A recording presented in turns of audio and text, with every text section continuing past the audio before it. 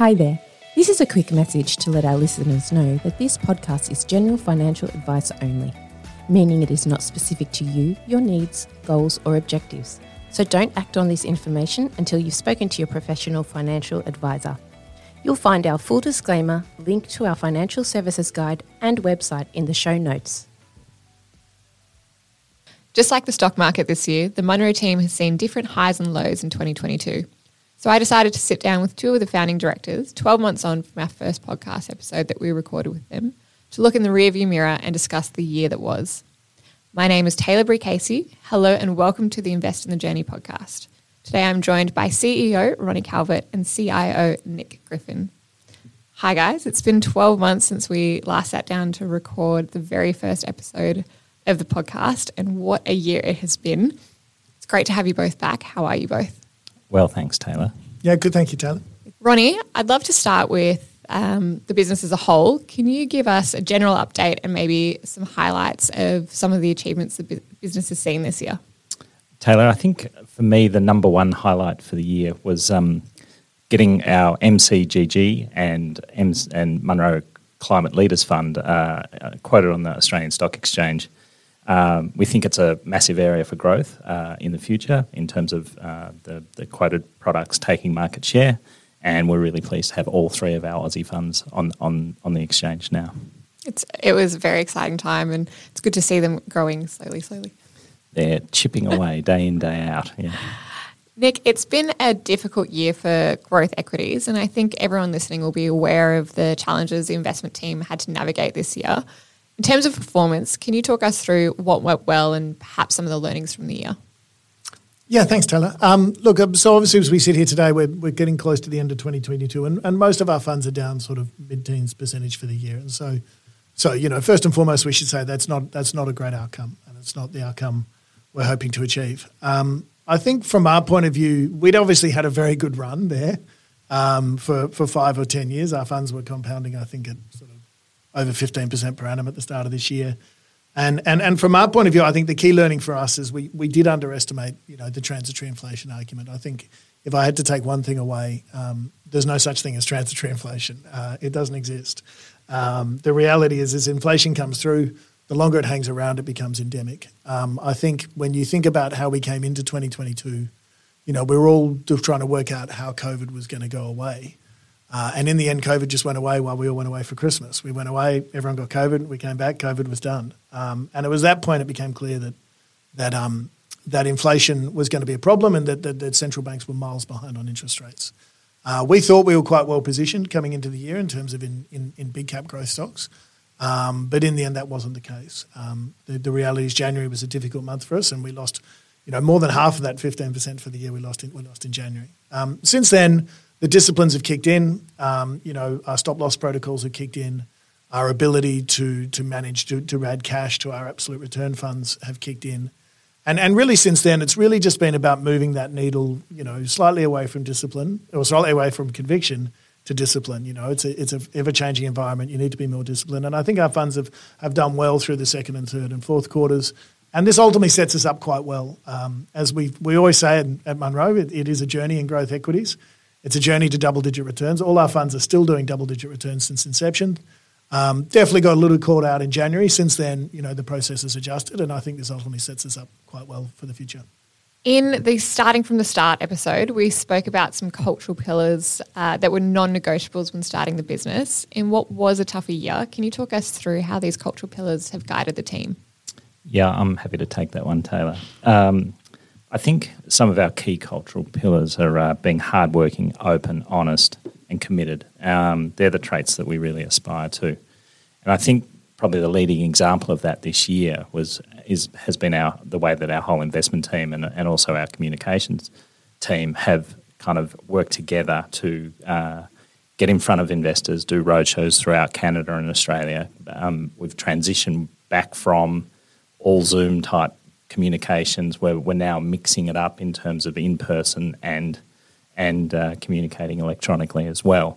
And I think that's been a real highlight for me, and I think the commitment that we've shown to our investors sort of speaks to the respect and value that we place in the trust that's put in us to manage their money.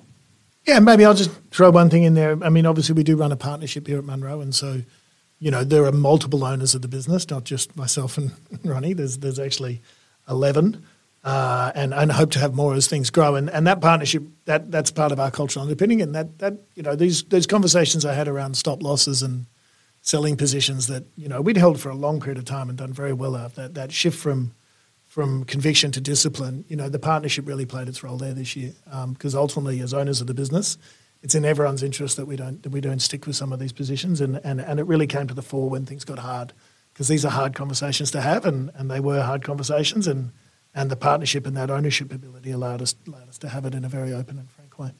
I think the team has come through this year a lot closer, I feel, as well. Yeah, and I think part of that was also being able to bring the whole team together in June this year, and actually for Akeelan and Cabby to come over from Toronto and be with the whole team in Melbourne. So AK had been with the business for 2 years at that stage, and he hadn't met a whole lot of people in person, and in many cases hadn't had a lot of telephone conversations as well. So for those guys to spend a whole week here, going to an AFL match, going to Queen's birthday. It was a combination of social, and then with the culmination being our offsite retreat down at Lorne. It was a real highlight for the year as well. Definitely a highlight for me too. Nick, back to you. The investment team recently had their pit stop where the team plans for the year ahead.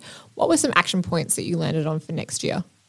Yeah, thank you. So the pit stop is, when you're working investments, and maybe some people listening can sort of sympathise with this. You are just going round and round and round, quite frankly, on a track constantly, trying to find a good idea, trying to invest in it, trying to take those earnings upgrades, and then ultimately trying to exit or stick with it as long as it continues. And so the pit stop is just that. It's like, what do we need to tune up here? What can we do? Let's just stop for a little while and check in on our process. From our point of view, the key learnings for us this year was really our core holdings that actually caused, the vast majority of the losses for the year, or the more than 10% we've lost this year. Things that we've held for a really long time. Like we've owned Amazon for a decade. Nvidia's a top 10 position in the fund. And so the key learning for us is to recognize, even in the companies that we've liked the most, that things may have changed. And so we really drilled down on that stop loss process and how we can make it tighter and make it better. And how we can make the conversations around those stop losses more meaningful, so we can act on them in a more meaningful way. Those were the main things. The other things are just things that we've been working on for a while, like integrating ESG into our processes, improving our hedging outcomes, improving our short selling outcomes. But those were the key action points that came out of the pit stop this year. And I think everyone will be keen to hear what your outlook is for 2023. Can you give us some insight, and how do you think the portfolio is prepped for this? Yeah, so 2023 for growth equity investment. Well, 2022 was like a bad year for growth equities, and as I said, look, while we're not happy with the outcome that we've got this year, a lot of growth equity managers have had a significantly worse outcome. You've had a .com style crash in the Nasdaq in 2022, and that's ultimately going to be a wonderful opportunity for us. Did we manage that perfectly? No, but post the first quarter, I think we've managed it pretty well. I know it's not a perfect picture, but I think it actually sets up really well for us as we go into next year. From our point of view, the outlook for next year is we're getting near the end of this. We've pointed to three things that you're going to need to happen to call the bottom of the bear market. The first is we need long-term interest rates to peak, and that's clearly what we underestimated in January. Rates went from 1 all the way to 5 in 1 year. Like, that's huge. It was the biggest year of bond losses on record.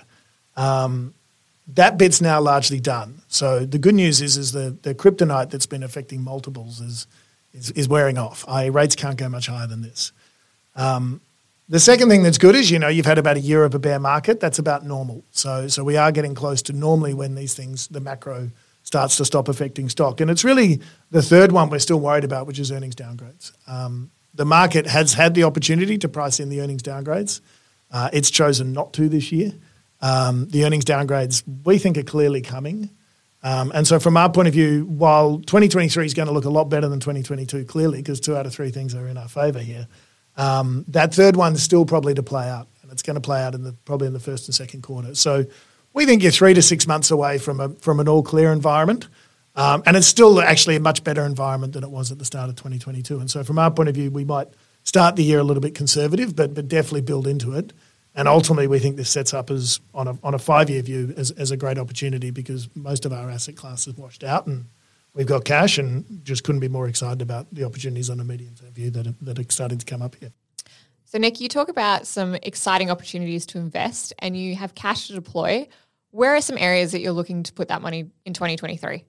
So it's important probably for people to think about the fact that just because, tech was the last boom and tech is now sold off massively, is tech going to be the first thing to bounce back? And we think probably not. Our incremental dollars are now really moving towards decarbonisation and the climate opportunity, which we think is an emerging opportunity, an emerging megatrend. They're moving to areas like healthcare. There are some things within technology that have sold off dramatically, like semiconductors that we still like. But I think it's important to stress to people that, we have just been through this great bull market for growth investing and a lot of it was tech dominated.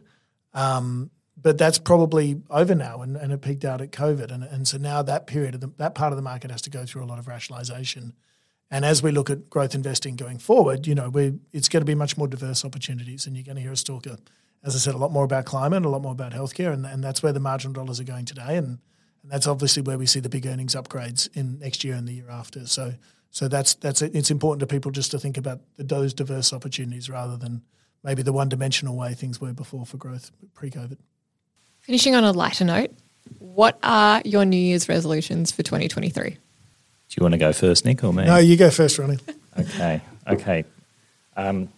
Taylor, it's hard. I don't normally think about New Year's resolutions until about the 31st, and maybe off on the 1st of January. I'm getting in a bit early. Yeah, so I'm thinking of doing something a little obscure in 2023, and so I used to do. So during COVID, my youngest daughter was quite keen on chess at the time, and we were doing chess lessons together, and I was actually starting to slowly catch up to her in terms of her chess, and I'd quite like to get back into doing some chess lessons. So that's something I'll probably do at some stage during 2023. We have quite a few good chess players at the office, so you'll have to, scratch up your skills and get in. I think get a bit of practice first. Yeah. And Nick, how about you? Oh, look, obviously when performance isn't great, you can get a bit frustrated. I think for me, and this is a lot what we talked about at the pit stop, for me, my New Year's resolution is to enjoy the process a bit more. The reality is you can get very outcomes focused in this business, and particularly when the outcomes aren't quite what you're looking for. But from our point of view, the outcomes or the place you're getting to, the end destination, you actually never get there. It is actually a process that you're going through, and you may as well enjoy that process. And if you focus on the process, then the outcomes take care of themselves. And so from my point of view, I really enjoy what I do. And I really enjoy the investing part of what I do, and I just want to focus on that a lot more and let the outcomes take care of themselves. So it's really just investing in the journey, I suppose. I was going to say. Yeah, I got you. Beat me to it. Thank you both for taking the time today to talk through the year that was and also the year ahead. I'm very much looking forward to conquering 2023 altogether. Thanks, Taylor. Thanks, Taylor. Thanks for having us. That brings us to the end of the episode. From the whole team at Munro Partners, we'd like to thank you for your ongoing support. We want to wish everyone a safe and happy festive season and look forward to reconnecting in the new year with Season 2 of Invest in the Journey podcast. The information provided by Munro Partners is general information and is for educational purposes only. The podcast is not intended to include or constitute as financial product advice. You should obtain independent advice from a licensed professional advisor before making any investment decision. The views held by Munro Partners are current at the time of recording and are subject to change. Information about the Munro funds is available at munropartners.com.au.